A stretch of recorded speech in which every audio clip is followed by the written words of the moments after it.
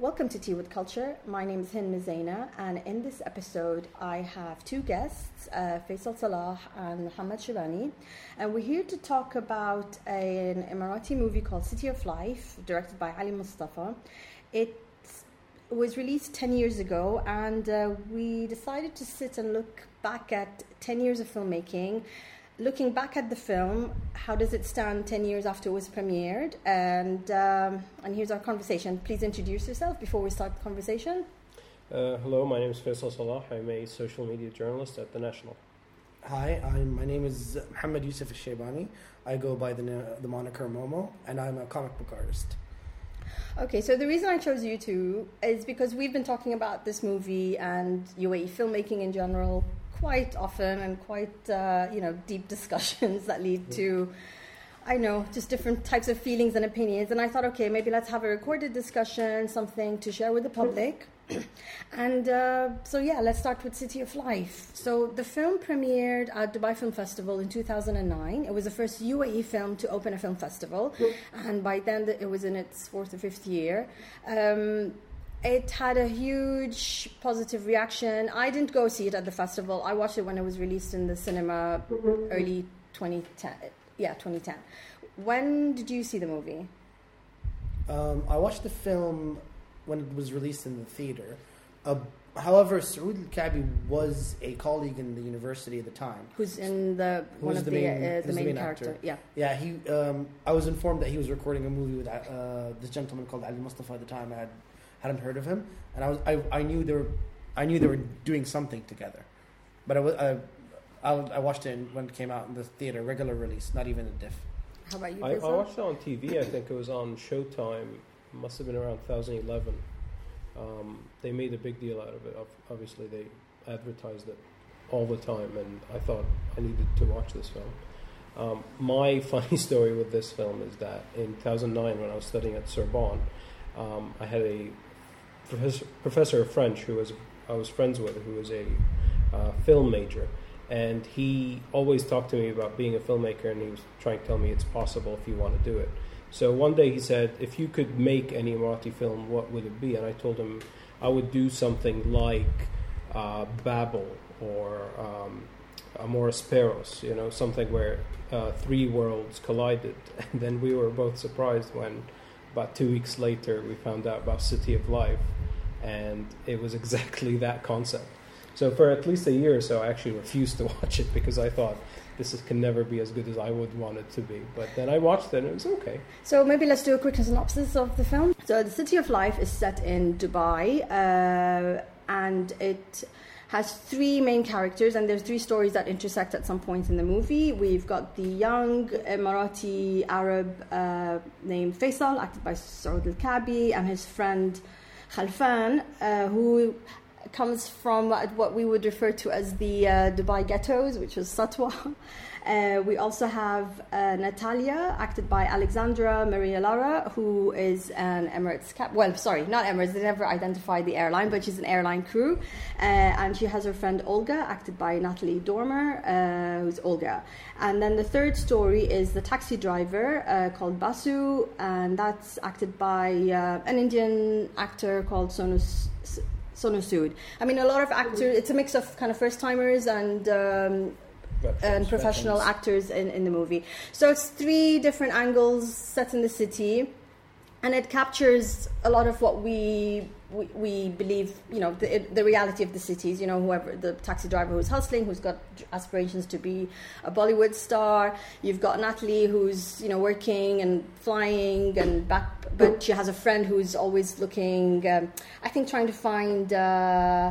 Maybe hook up with rich men and have a comfortable life, and then you've got Saoud, who is bored because he comes from this rich, privileged background, doesn't necessarily have a full-time job because he doesn't need to, and his friend Khalfan, who's always there with him through, thick and thin, and they get through, they deal with people. Little adventures in the city, and at one point, all three storylines intersect, as referring to what Faisal gave as an example. And when it came out, I mean, it was rare for us to see an Emirati film being given the attention and the and the praise because, and it was also being, a lot of people were saying it was the first Emirati film, which was inaccurate. It was the first Emirati film, I think, that got all this attention. Whereas we've had Emirati films screened in cinemas. I mean, like, I think the first release, Emirati film that was given a theatrical release was early 2000. It was called Al-Hilm, A Dream by Hani Shabani in 2005. But prior to that, there were Emirati films shown in festivals, competitions, and maybe the official first UAE film is called Abir Sabil from 1989 by Ali Al Abdul. So at that point, it was a lot of like telling people, no, City of Life is not the first UAE films, it's not the first Emirati film, Ali Mustafa's not, But on the other hand, people were totally into it. And it got a lot of praise. And yes, I avoided watching it at the premiere because I knew there was a lot of hype. I wanted to see it separately, with everyone else, and watched it. And I liked it. I thought it was a good film about a city. It captured characters that we are very familiar with in the city. It was filmed quite well. It's not a masterpiece. It's a well-made film.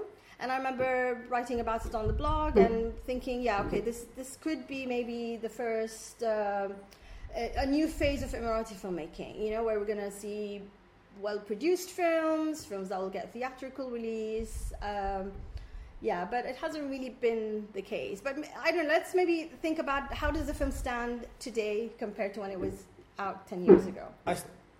I still recall my reaction when I first got out of the film, and my first reaction was, this is it's well produced, it's well shot, there's some interesting things happening.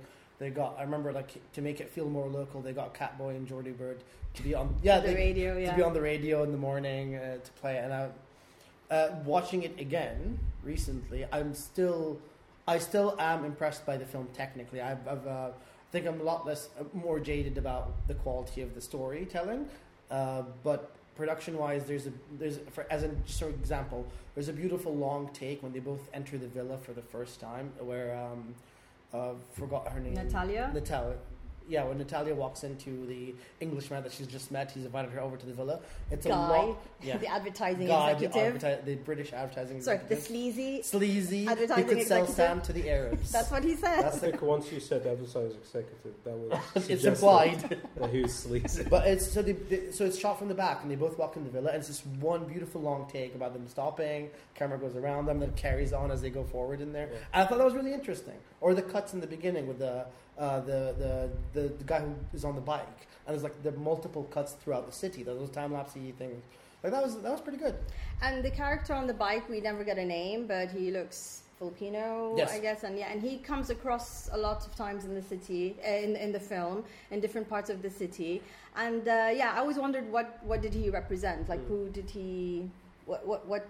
I mean, what do you think he's a metaphor for? What does he stand for? I guess it's just a connecting thread, or that 6 degrees of separation thing, where there's always going to be a connecting factor. We always talk about living in Abu Dhabi and Dubai, that because it's a small city, you're only about 1 or 2 people away from anyone. So I think there's that sort of suggested. I also read it as the Dubai dream, that you work hard, etc., and sometimes luck might come your way and release you. And this is the only thing that could happen in Dubai as a city, as a place. Right. That's true. And there are these kind of the night shots where the city looks quite sexy and it's very seductive, and especially because there's Burj Khalifa and something about kind of well-lit high-rise towers, well-polished glass shards. Exactly, very polished. And then the daytime shots where they're a bit harsh, and which something I think about a lot when I'm driving the city and looking around it. But my question: would a film like that be made today? It would be a very different film. I think they took a lot of risks in 2009 that maybe even today we'd think twice about. And to clarify, and the reason I asked this, because the film is racy, we have, relationships outside marriage, we are shown, alcohol drinking. There's a stereotypical gaze at everything. That's right, there is. A stereotypical gaze. This is the stereotype of what you would expect to find in Dubai is all presented full on. So the partying and the clubs, the alcohol drinking, and not just by non-Arabs and non-Muslims. No. We've got our main guy who's a national, who's a Emirati, who's from a rich Muslim, family, exactly, and has a whiskey bottle in the house. Exactly, right? So, and I thought I kept thinking this would no way be made today.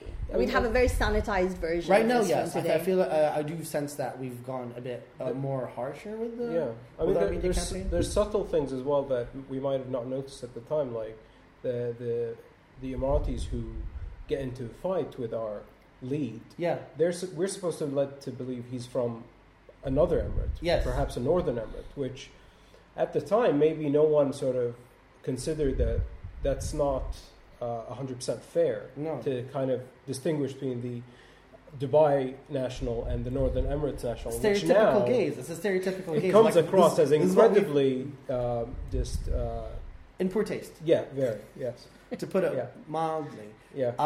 I want to point this out, right? So we say City Life is 2009. You mentioned Babel. Mhm. I'm wondering why you didn't mention Crash. That Well, was an Oscar winner for Yeah. 2008. And there was a lot of comparisons It to won it. Crash. Yeah. Right, right. And Yeah. and that, Well, it's a bad example of the storytelling method. So Yeah. I didn't. no, it's one. I agree. I 100% Yeah. agree. But it's still there's more things in common about the With overall Crash, structure yeah. than there is. That's That's true. not in common, and it's just it won the Oscar a year prior Prior. to the production of this film. To me, I also thought about kind of the architecture of the city Mhm. and how much has changed. And again, so Dubai is constantly changing. Something that upsets me a lot. But there's something also very interesting and quite unique about the city. That it's always there to change, and there's a rebirth of sorts, right? It's almost For- like a Kinder Surprise. You just open it up and, And like, there's oh look, something- there it is. And we talked about how Khalfan is from the ghettos of Dubai and Satwa, and there's this closing shot where you see, because it was the background to Satwa was the Sheikh Zayed Road and the high-rise skyline, and that skyline is still there, but Satwa is not there, No. and it's completely gentrified, and it's become You City brought- Walk. Yeah, because it's City Walk now, which a lot of people don't realize. Yeah, Yeah. exactly. Anyone I think who moved to the city a couple of years ago would have no idea what was in that No, area. I work with a lot of obviously foreigners, and they sometimes ask where are the older or not as developed areas of Dubai, and I'd have to tell them that up until maybe 5 years ago, that was right behind Sheikh Zayed Road. You didn't even have to look too far to find it. But it's City Walk now, one of the most Yeah, it's completely gone. I lavish mean, places in Dubai. No, Yeah. I recall my father keeps asking me questions about the certain family members who used to be there, because that used to be the police district as well. exactly. Right? And there used to be a prison And yeah. a long time ago. And the police college, I think. Yeah. Yeah. And so like you'd ask me about these families, I'm like, Dad, they're gone. Everyone's moved out. It's gone. It's not even, the house doesn't exist anymore. So in a way, I think the It's a Sephora. It's no longer a prison. It's a Sephora.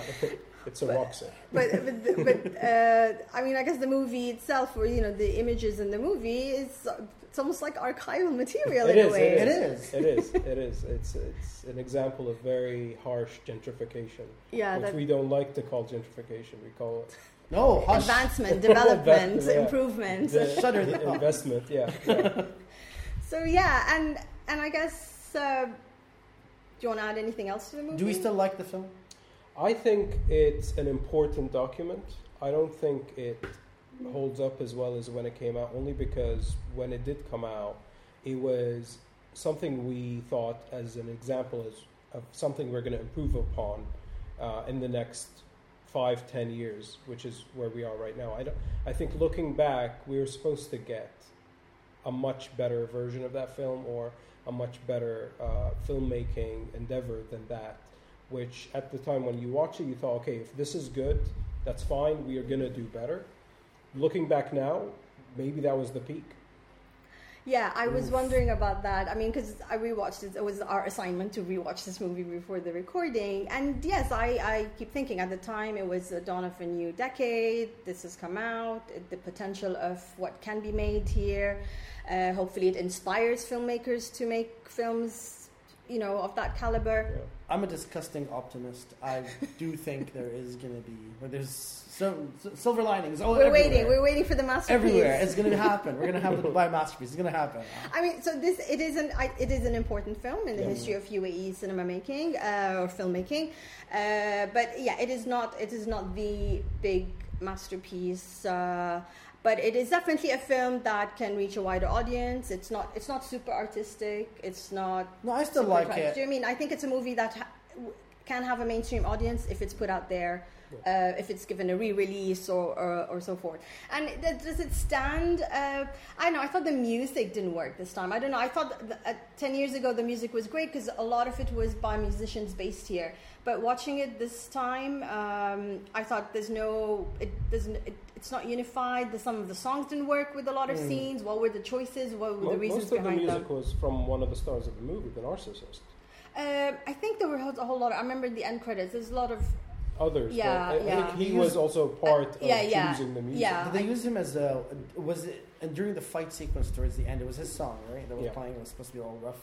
Yeah. But it didn't necessarily work. It didn't add value to the scenes. It didn't. It was just very. It was just felt like it was tapped on versus did it really matter? You can appreciate the effort of not trying to buy established songs. Oh no, totally. And try to start something from scratch. Yeah. It both saves money and gives local and regional artists a chance, and you'd be able to hear something you haven't heard anywhere else before. So the effort there. Honestly, like what was out back then? Like in terms of like something that's more hip hoppy, more groovy. Was Desert Heat out in 2000? It was around that time. They were around that time. Yeah. So I do imagine they could have used more local artists. They could have.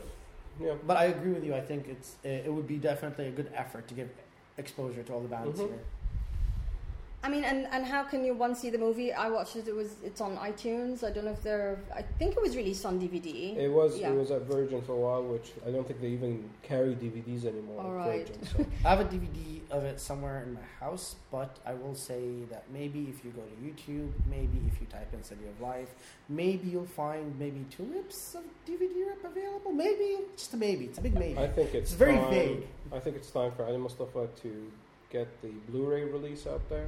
I'm thinking it's 10 years, And a director's cut. The director's cut Blu-ray with extras. With extras, and commentary. It's worth it. Yeah. I want to see the car crash from all angles. No, this is something that perhaps regionally, but specifically UAE cinema is lacking, is the targeting of the physical media market. Yes. I think films like City of Life and even his other films From A to B and The Worthy, most Emirati films don't get anything beyond the DVD release, and when you do buy the DVD release, you're surprised that it's basically just the film. I think we need to put more effort into putting better material in the physical media releases, because it's true that streaming is everything right now, but there are countries all around the world that don't have streaming services, that don't have access to it, either because they don't have internet or they don't have the rights to stream films. That's where films like ours will thrive, and they'll stay on people's shelves, and they'll be a document of a country they might never visit, they want to learn more of. So I think Ali Mustafa, Nawaf Al-Janahi, other film directors from the UAE, please pay more attention to physical movie releases. And I do think there's something to be said about remastering a copy, just bringing it up to screen, 100%. and also all the wonderful paraphernalia that comes with it, like just the Yeah. history of the time, images of the city, the storyboards, the production, just to see what Dubai was like at the time of shooting. I just feel like this is the right time. I know. Hopefully they listen to our episode, Inshallah. I hope so. and hopefully it encourages them to do that. And again, so after City of Life, Ali Mustafa directed 2 other movies. Mm-hmm. Both were Imagination productions, and like I think he got full on support. I think compared to a lot of directors in the country, and I think maybe the pressure was huge on him because everyone now what's he gonna do next, right? So the first film after this was called From A to B. And it was basically A standing for Abu Dhabi, B for Beirut, and it was kind of described as a road movie. I think I remember reading somewhere it said it's like a sober version of The Hangover, because it's like a buddy comedy on the road, driving from Abu Dhabi to Beirut, through Saudi, through Syria, through Jordan. But what happened in real life is kind of war. And it wasn't kind of this. So I think he added on these stories. So driving through Syria and what that the characters they meant and some of the issues they had to deal with. So anyway, the movie again got a film festival support. I think it was at Abu Dhabi Film Festival, right? Abu Dhabi Film Festival. Yeah. So I didn't go for the premiere. I think I avoid premieres because I know it'll be over the top kind of. It was a bit of a controversial choice to open the film festival because it was the same year as Veep. That's right. So where I felt that would have been a good opening film. Well, the Jordanian they should have thrown film. their support behind that, mostly because it ended up being a foreign film Oscar contender. That's true, and a much better film. Oh yeah. To me, was it production-wise better as well? Or just everything. It was just a different beast. Yeah. I mean, to me, it was an instant classic. Like this is when one is going to make a contemporary best films. This would be from the Arab world. This would be it. Veep is a late sequel to Lawrence of Arabia. It's that good. From a kind of reverse point of view. But I did see it. I think later on in the week at the festival, and I was in a full. It was a full cinema. A lot of people were enjoying it. They were laughing, and I mean, there was a kid behind me who was totally in hysterics. He was loving it. Yeah. I wasn't, and I thought, okay, is this movie is it a family target audience? What is it? I don't know. It just didn't work for me. I liked the idea of the story. Like when I read about it, I thought it was good. I wasn't into. I mean, it was okay, but I thought City of Life was better if I had to compare the two. I just watched. I didn't watch the rest of any of his movies. I just watched his advertisements. That's all I did. I watched his short adverts because they were stunning. Because that's what he's been doing. I mean, I think so. And after A to B, he did The Worthy, which that became even less of a film I liked. No. And that was meant to be in a sci-fi dystopian world, so it was nothing to do with any specific city. Yeah. But I don't think that worked either. His Comic-Con commercial, it's very memorable. It's about don't be a stormtrooper cosplayer on your own. Don't miss out on the Comic-Con. But the way he shot it was really somber. The music was great. It was just the stormtrooper walking through Dubai in the metro, on the beach on his own. It was a clever idea. It was shot really well, and it was perfect for that. For that. And he's done a lot of big brand commercials. He's worked for Land Rover and some watch companies, I think. The ADNOC one. The ADNOC is the latest. The ADNOC one is the latest example of his directorial work, and I genuinely think it's a great the idea to have that camera just follow all these people, the steady cam. It was so well done. Yeah. You can find all these ads online if you just type. I think they should be available. So to talk a little bit about his other two films, From A to B, when I was at Zayed University, we had a film festival on it, and it closed out the Middle East Film Festival, the one we had at Zayed University, and we had one of the stars of the film at the screening, and I was actually the MC for that night. So that was the first time I had watched it, and I thought it was okay. Like you said, not as good as City of Life. I had a friend with me there who was very curious about watching it, and he said he really enjoyed it. He thought the comedy was very well written. As I recall, I think there was at least 6 writers on the film, 2 of which were American Arab comedians. And I thought it was a decent effort to follow up City of Life. I think you have to understand that everyone is expecting to make a better film than City of Life, so what we ended up with wasn't a bad product. I think making it the opening film of the Abu Dhabi Film Festival was a mistake because it added more pressure to it. It was over-ambitious. Bigger expectations, because you go into this thinking, there's so many better films being screened at the festival, why open with this one? There must be something good about it. And then you watch it, you're like, it's not special, it's okay. So it's not quite the consistent iteration of it. Yeah, I mean, if it was the other way around and we got The Worthy before From A to B, you'd think, okay, they're making this the opening film because it's maybe the first of its genre to be an Emirati film.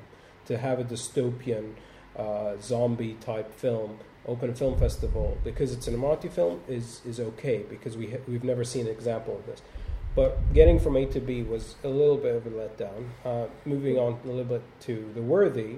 The Worthy, I think, was a very, very ambitious film that maybe was doomed to fail from the get-go, because what they were trying to do and they were trying to achieve with the characters, the set pieces, the effects, everything like that, maybe we're not ready for that quite yet. And maybe they should have gone for the lo-fi version of that story. I think if they just picked a very dystopian-looking part of the Fujairah Mountains, and they said, this is where we're going to film it, we're going to have just 4 characters, we're going to make it something where everything big about the story is suggested but not shown, and we'll focus on just this one location, and it'll be just about the characters and their conversations, that would have been a much better film for it. So I haven't seen the film, but that direction that you're talking about, Yeah. I'm always pro that direction, Oh, yeah, because yeah. there's more creativity that comes out when you're limited and boxed in. Yeah. So like working with a limited budget, that's like you can think of like a ton of movies that got their big approach that way. Like we're just talking about it. What's it called? The Blair Witch Project. Blair Witch It Project, cost nothing to make. It cost approximately $183,000, I think. No, like nothing. Like Yeah. Like a lot lower than that. It was Yeah, like the description was like they officially said it cost them $22,000. It's the most profitable film in Right. movie history, I think. Right, but like I think it cost like $2 to make the entire thing, because they're all the director's friends and they don't all know each other. They all did that kind of. It was nothing. Yeah. I mean, what didn't work for me for The Worthy was the dialogue. Like, it was really wooden, and I love sci-fi. I love dystopian dramas, and it was also kind of positioned as about kind of water shortage, which didn't really hit the story. Like, it was. I'm like, where is the gripping story about water shortage and survival? And so it just and again, and I understand the pressure because there was so much attention with the first movie, which doesn't happen often with a lot of filmmakers, what happens, and I always kind of wonder, how does a director kind of deal with that? But I mean, he hasn't made a full feature after that, so he's been focusing, I think, more on commercials. So who knows? But I know if there ever is an Ali Mustafa retrospective, I would totally play the commercials as well. It would be part of the program. 100%. They're like mini stories, and they're told really well. No, he should look at the career of someone like M. Night Shyamalan. Yeah. And take that as an example of how to move forward, because what happened with M. Night Shyamalan is he made one very, very big, very, very successful first film, and then afterwards the expectation was that he was going to make a better film. Arguably, I think Unbreakable is even the best film in his series. I agree. He made after success. I agree 100%. I like that. I revisited that recently, and I think holds. it's a strong Fantastic. film. It still holds subtleties of it. Like, he's got so much subtlety in how he shifts the tone. Yeah. And it's great. And then he had the slump, of course, and since then he decided, I will go smaller, I will go handheld, I will go to the Blumhouse method. So Blumhouse, the way they work is they will make a horror film for really cheap, just enough to make profits. It's like a very, very solid business plan approach to making horror films, and they're breaking the money. That's true. He should challenge himself that way. I think if someone like Ali Mustafa is told you only have $500,000 dirhams to make a feature film, and say, this is all you've got, you have to work with it, maybe that's when the creative drive is going to come back, and he would be able to make something in 1 or 2 locations with a small amount of characters, because you don't need to go all out. You don't need to keep shooting for the stars to make good films. And that's something maybe someone like Ali Mustafa, the most well-known name in filmmaking in the UAE, should take. So if we now maybe move away from City of Life and Ali Mustafa and think in these 10 years, where is UAE cinema? Where is UAE filmmaking industry or movement, or different names it gets? A lot of movies have been made. We're definitely seeing more and more UAE films getting theatrical release. I feel it's a case of quantity over quality.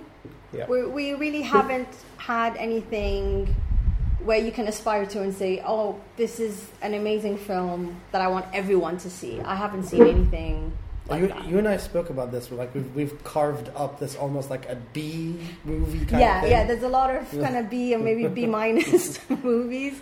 So I've used harsher language, to be frank, but like I know what you mean.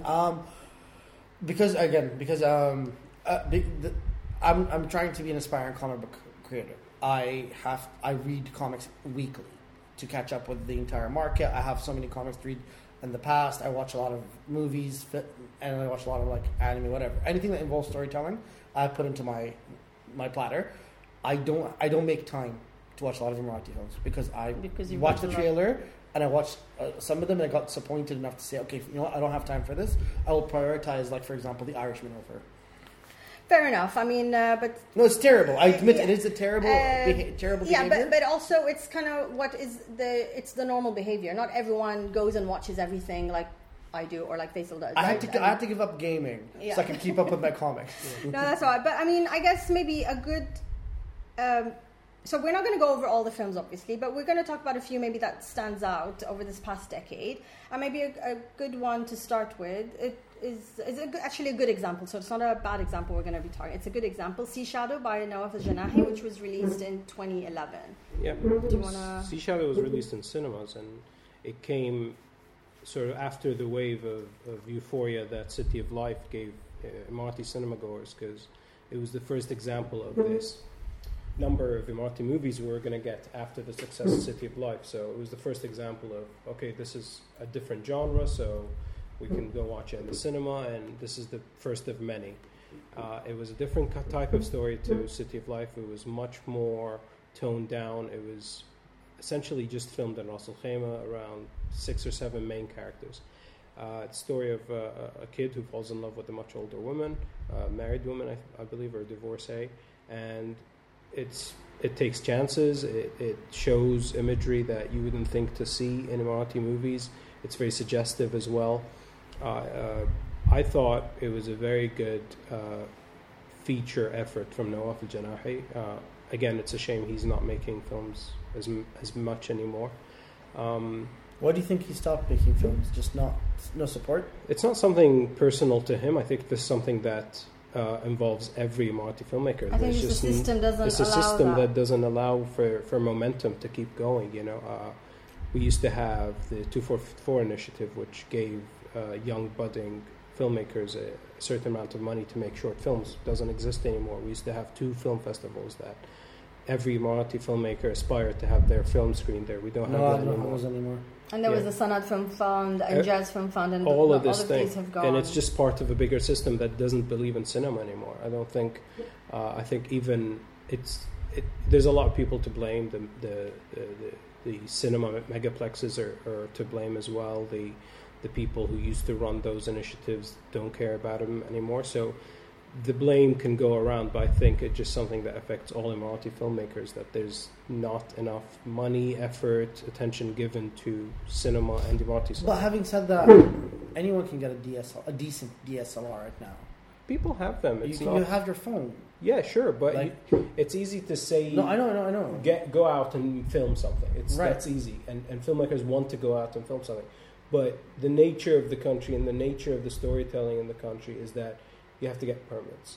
You have to be able to get your scripts okayed by 12 different people. You have to do all of these things just to be able to get out there and actually set up a camera on a tripod and start filming. So it's not as easy as it is compared to, let's say, the independent film movement in America in the 90s. Right. It's nowhere near as easy, People want to make movies. I firmly believe that if there was room given to filmmakers to say, all right, you don't need permits on this, and this. You should just get tax rebate on this, and this, and all this stuff.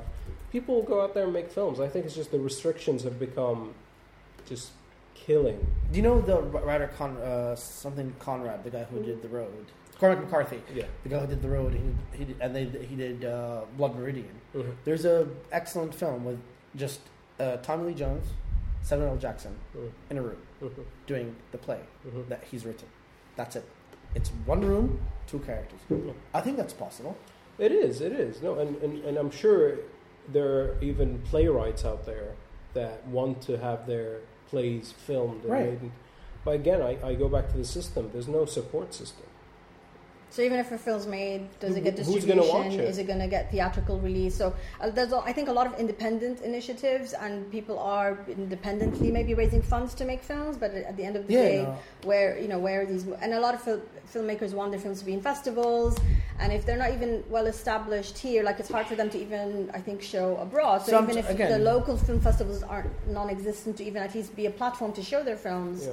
So again, I'm being a hopeless optimist here by saying I don't think it's like a severe, like a dismal situation. I do think there is like some, as much as we have been criticizing heavily in private and almost in public on DXB, Like maybe there is an opportunity for some filmmakers to throw an indie there. So on the XB is this new event that started. It's trying to compare itself to South by Southwest, and that's kind of like the replacement to the Dubai International Film Festival. On the XB exists. Don't give him room. It exists. Yeah. Maybe next year it'll be better. I think the biggest crime is that there was a very much a tangible sense of momentum that the Emirati cinema was moving in. With the Abu Dhabi Film Festival, with the Dubai Film Festival, we were showing great films. We had great filmmakers, great actors showing up, not because they were invited to Dubai or Abu Dhabi, but because they wanted to attend a very successful film festival. And people with talent were screening their films there, and suddenly that was gone, and it killed the momentum. I mean, Jack Swanstrom, rest in peace, was a professor in multimedia design in the American University of Sharjah, forced every student towards the end of the semester to submit their films to the Abu Dhabi Film Festival and the Dubai Film Festival. Mm-hmm. Forced everyone to submit their films. Yeah. It's like you're all submitting all your films. It's a great idea because it's a very good beacon for filmmakers to aspire to have their films screened at. You want your film to be screened at the Abu Dhabi Film Festival at the end of the year, so you work hard all year to have it be good enough to be to be screened there. So now that doesn't exist anymore. And sure, we can point at smaller film festivals. The people in Sharjah are doing a great job, but it's nowhere near the big festival that those two were. But I don't think we should also depend on the big festivals. This reminds me. Just reminds me of when Kanye West was going crazy about I have to work with all these big brands like Louis Vuitton or whatever, and you're just like, Kanye, you can do your own thing. No, and sure, we're not saying you need this for this, but ultimately, if you need to get from A to B and there's no road, it's gonna get a lot harder. Yeah, and it's gonna take a longer time. That's all we're saying is you. I think I agree. I just on the optimist approach. Please. I mean, so speaking of film festivals that have come and gone and no longer exist, I watched a movie at the Gulf Film Festival, which lasted for a few years, called A Fallible Girl. So it was a UAE film production, 100% UAE film crew, apparently one of the biggest. I don't have the number in terms of how many people worked on it, but it was an English language film. It's a South African director, which I also want to, acknowledge whenever we talk about Emirati films or UAE films, there's always a sense that it's an Arabic language film, it's by an Emirati filmmaker, but with the UAE being such a diverse country, we need to acknowledge non-Arab and non-Emirati filmmakers that make films here. And Conrad, so the director is Conrad Clark, he made this film. I think about it a lot. I've only seen it one time. I don't know how to access it otherwise. And the storyline is really interesting. So this is from 2013, and it's about this Chinese woman who lives in Dubai, who has a mushroom farm in Abu Dhabi.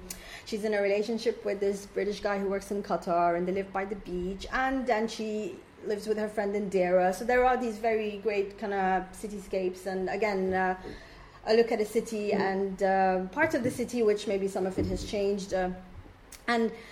And I thought this is, and again, it's about, an independent woman running her business and just dealing with challenges, etc. It was the ending that didn't stand out. I won't get into it now. But it's a film which I think was just shown at the festival, and that was it. And I think maybe because it wasn't an Emirati filmmaker, it wasn't an Arabic language thing, I feel this is a film that could have had a theatrical release and could have had a wider audience. And maybe in that same year, an interesting example of a film that was made here, but by a big filmmaker, Toby Hooper, rest in peace, who passed away a couple of years ago.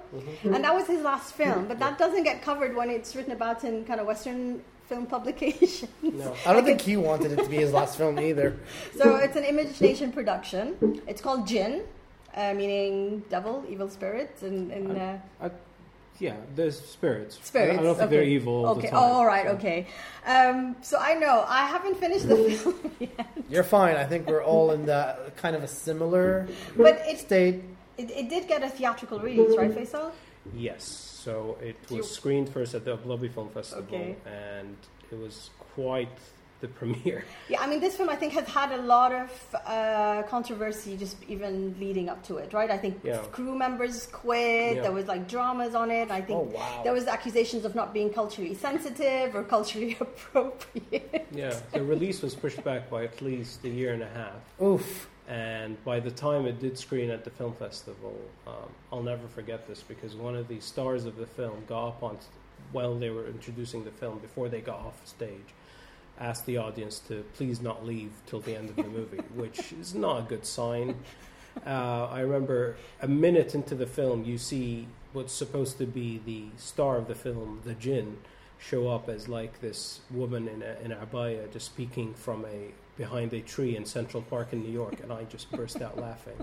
And everyone around me were looking at me like, why are you laughing? I'm like, are you not watching what I'm watching? It's a woman in a abaya peeking from behind the tree. And it went downhill from there. Yeah, it's quite, again, I haven't finished it, so I know I shouldn't be talking about it, but it does look goofy. The effects are very lo-fi, but to think this is a Tobe Hooper film, it's a really strange one in his filmography, which again I think a lot of people aren't necessarily aware of. I think it's like a minimum requirement. I recall someone in Image Nation was working there, was a bit annoyed they got Tobe Hooper to come and shoot the film, and they're like, it should have been shot by someone here, etc., etc. Which maybe is a good example to lead to Zinzana. So a good genre film from 2015 by Majid Lansari, who is also one of the interns on Jinn, ended up directing one of the best Emirati films made to date, Zinzana. Very also lo-fi film, filmed in one location, about this crazy character that was played, I believe, by a Palestinian actor who was in Paradise Now. He's been in a lot of stuff since. He was in the latest Jack Ryan series. Very, very competent actor. So Zinzana also came out in cinemas. I watched it in cinemas. It was, Ali Suleiman is the name of the Palestinian actor. It came out in cinemas. I thought it did very well in cinemas. It got very good reactions. And that definitely is an example of how Emirati cinema should be headed towards. It's. I mean, talking about earlier, like with limited budget, with limitations, creativity thrives. And this is a one-location film. Someone's behind bars. There's a policeman. There's creepy characters, and it's quite tense, and it carries itself. Quite, the tension stays throughout the film. And it's a good example of a UAE film. It's now available on Netflix for anyone that wants to see it. So that was a good example, and we were happy. And again, I think thinking of things like City of Life, Sea Shadow, Zinzana, like, okay, UAE filmmaking is on a somewhat of a roll. We're getting stuff. But then we end up with Hajwala. Right. In 2016. Hajwala is like the perfect example of you watching this film, and you think it's going somewhere, but you've been duped into watching a 90-minute advert for the police. Maybe let's just quickly give a short synopsis of the film. Good luck. I can't tell you what the synopsis of the film was. All I know is racing. Someone gets hurt. More racing. Please stop racing. And it's like drifting, so it's not just like standard racing, right? It's kind of the driving in circles. But it's about tuning up the cars as well. There's a tuning up facet to the car. Like, we're going to tune up this car to be the best. Thanks, Vin Diesel. Discount Vin Diesel. The fascinating thing about Hajwala is it's actually called Hajwala, the secret of the stolen motor. Something like that. Engine. The missing engine. And you watch it, and I promise you, the missing engine doesn't come in till about the 80th minute. Yeah. It was the very last thing. The very last minute thing. I could not finish this film. I've been warned that this film is not worth watching, but I still wanted to give it a shot. I stopped, I think, after half an hour. It's so poorly structured. You have to be put in a position where you can't leave. I was on guard duty when I was watching this, and I couldn't leave the shack, so I just watched the thing. It's deemed as it's a blockbuster. It was the most successful UAE film in cinema. Yeah. It felt like Vin Diesel's fever dream. How can one explain this? And this was all independently funded, by the way. Because I think a lot of people like cars. A lot of people like cars. A lot of people like drift racing. A lot of people like the tooling with cars. Because there was no studio here. So this is actually, in theory, an independent film. Yeah. So there's definitely it has a sequel. There's definitely positives and negatives when talking about a movie like Hajwala. The positives are they understood that there's an interest for the Emirati public to watch something about this subculture. Yeah. Brilliant idea. Fantastic to start from that point. The wrong way, and this is what absolutely destroys the film, is they have a premise that could barely fill a 20-minute short, and they extended it to about an hour and a half. How do they extend it? commercials. Literally commercials. And product placement. Everywhere. And might I say, a very well-made PSA for the police. That's what I'm saying. Fantastic job. Whoever commissioned that, by the way, in the police deserves a raise, because the way it was weaved in, not subtle at all. Not subtle at all. There's no conclusion to this film, by the way. That's It's why literally. it's a I felt like it was a trap. I felt like I was trapped. So it goes from here's some plot, a minute and a half. That's all you deserve. 20-minute commercial for Ferrari World. Back to the plot for a minute and a half. 20-minute commercial for this restaurant. Back to the plot for a minute and a half. That's literally the movie. And this is depressing, because if this is where Emirati cinema is headed to, Or where it makes money. it's going I to be quit. excruciating. It's going to be excruciating because they figured it out, and good for them for figuring it out, but please don't do this. Please don't do this. This is bad. No one cares about I this. much prefer the very lo-fi, as in Yes. Ugandan films, or like the films coming out of And Africa that are Nollywood. really like... Nollywood, yes. It's Nigeria. dope. Nigeria, yeah, you're Yeah. right. It's so dope. I mean, because there is something admirable about super low budget, and if it's B movie, like again, poor production, etc. But when it's kind of merged with this social, PSA, and almost like a parent telling a child don't drive dangerously, Yeah. and it's just the whole thing is just it's a mess. No, they shouldn't make this. Honestly, I don't like saying don't make films. But if this is how you're going to make films, don't make films. Don't. It's okay. Don't make films. You can paint instead. They don't need your commercial. Don't make it. I know. I mean, another example where I think we also felt quite strongly about the low caliber of the film. Aerials. A sci-fi. The sci-fi aerials. Man, so the thing I can say about aerials is there's this ongoing meme about I gave a bot 10,000 hours of something to do, and it feels like someone gave a bot 10,000 hours of like Shyamalan sci-fi films, and this is the movie we And ended that's up the with. result? Yeah, it's bad AI making. I mean, honestly, again, that was I went to see it in the cinema, got a theatrical release. Premiere, Hind. I went to the premiere of this film. And you want to support these films, but then when you leave feeling so disheartened because this is what's being made, and it's not even like it's so bad it's good. It's not even that caliber. It's just so fragmented. It's fascinating. You just want to see how this movie ends, because just one bad thing to the next. I don't even remember the full plot line. I just remember its position as a sci-fi. Aliens and, came. We're all stuck and in the lights house. are kind of like hitting the house. Alien shows up in a nice rubber suit towards the end. Like a really obvious bad rubber suit. Okay, maybe let's move on to positives. Yes. Yeah, please. Only Men Go to the Grave from 2017 by Abdallah Al-Kabi. So we watched this together at the Dubai Film Festival. That's true. Yeah, and it was a premiere of the film, I That's believe. true. I remember we recorded a podcast after the film, and I said that I wasn't a fan. I track back now. I think it's a fantastic film. I think my feeling at the day was because I had big expectations, and going into it, I thought this has a lot of potential to be good. So maybe a quick synopsis. Sure. So it's filmed in Iran with Iraqi actors, all speaking in Arabic. It's about an old woman who, to go to the funeral of someone who died recently, she needs to become essentially a man. She needs to dress up as a man because women don't go to funerals. They stay at home and grieve. So it's about sort of that event, the event that happened before the death, after.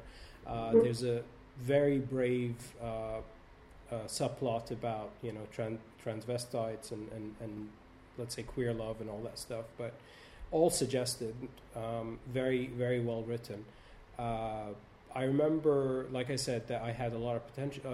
I had a lot of hopes because the film seemed like it had a lot of potential. And thinking back on it, I think it did the best it could. And within the margins it had to work within, because filming in another country, especially like Iran, being an Emirati filmmaker, getting Iranian actors to act for you, speak Arabic, there was so much going against this film. And this was another independently funded film. Like, so he went on his own. He tried to get, funding from bigger bodies, but it wasn't working in the end. So it took him 5 years basically to finish. Yeah.